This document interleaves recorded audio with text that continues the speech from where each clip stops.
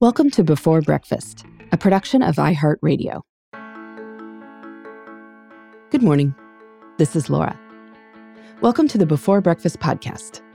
Today's tip is to repeat what's successful. Why not follow one win with another? If you're striving to be innovative at work and to lead an Insta-worthy life at home, you may feel pulled toward trying new things. And trying new things can be a lot of fun. But it can also be helpful to have a few surefire strategies in your back pocket to rely on when you want to direct your time and creativity to other places. So what kind of successes can we repeat? A lot of great managers and HR pros have go-to questions that they ask in pretty much every interview. Having standard questions saves you time planning the interview, and it lets you be more present during the interview because you're not rethinking the sequence of questions you planned out. You already know from past experience that it works. Asking the same questions also creates consistency across applicants, which is desirable for promoting equity too. Similarly, you could have a go-to plan for meetings. The same basic template can work with a range of one-on-ones and team meetings. Greeting and check-in, followed by a quick celebration of recent successes, next a deep dive into top priorities, and finally a recap of who's doing what, when, and a motivating launch to send people on their way. You can even use similar language from week to week to introduce and wrap up each section of the meeting. Repeating what's successful can work in your personal life too. Longtime listeners know that my family loves going to the Jersey Shore in the summer. In fact, we love going to the same town on the Jersey Shore every year and eating at the same ice cream parlor in that town. Some of us even love getting the same flavor of ice cream every time. That would be me. Chocolate peanut butter all the way. I've experimented with moose tracks, but it's hard to argue with success. Part of our delight comes from nostalgia. Each experience calls to mind our past summers at the beach with lots of good memories. But some of the delight also comes from the fact that this is a vacation that satisfies our needs and desires. It works for our family. We could try another beach, but, well, there probably isn't a perfect beach. And this is a perfectly good one.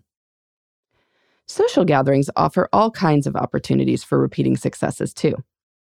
Plenty of groups of friends have standing dates, say brunch the first Saturday of every month at the same restaurant, or happy hour at the bar around the corner from the office every Thursday. If you like planning parties, that is awesome. But if you enjoy the party itself more than the planning, then feel free to use a given plan more than once. The same menu can work for more than one dinner party.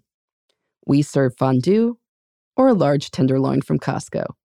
Those work. I even heard of a couple who routinely throw the same dinner party 2 nights in a row.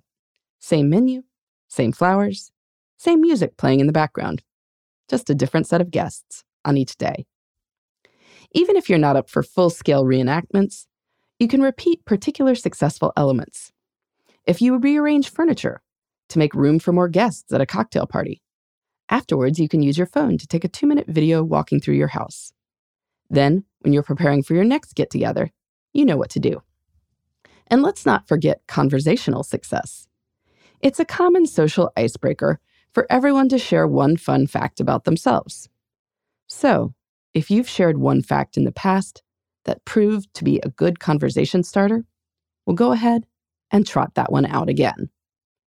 Don't get me wrong, novelty has a place in life. Since my husband and I tend to take 2 weeks off during the summer, we can do one beach week and one new thing, pulled from our list of 100 dreams. If you have a favorite coffee shop, well, that doesn't mean you should decline if someone suggests meeting at a new one. But novelty is not a good in and of itself. For a while, I felt bad about ordering chocolate peanut butter ice cream in a sugar cone every time I went to my favorite ice cream parlor.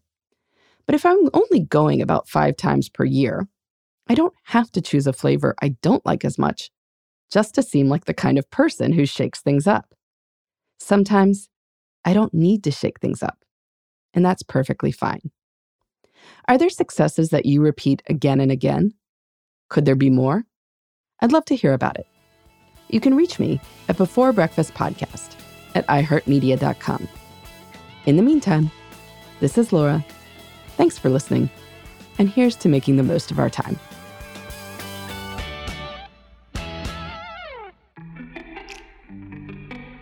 Hey, everybody. I'd love to hear from you. You can send me your tips, your questions, or anything else.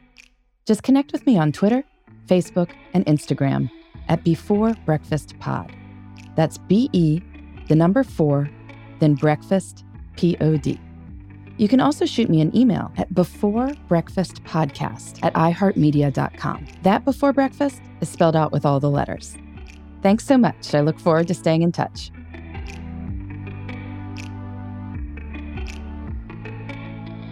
Before Breakfast is a production of iHeartRadio. For more podcasts from iHeartRadio, visit the iHeartRadio app, Apple Podcasts, or wherever you listen to your favorite shows.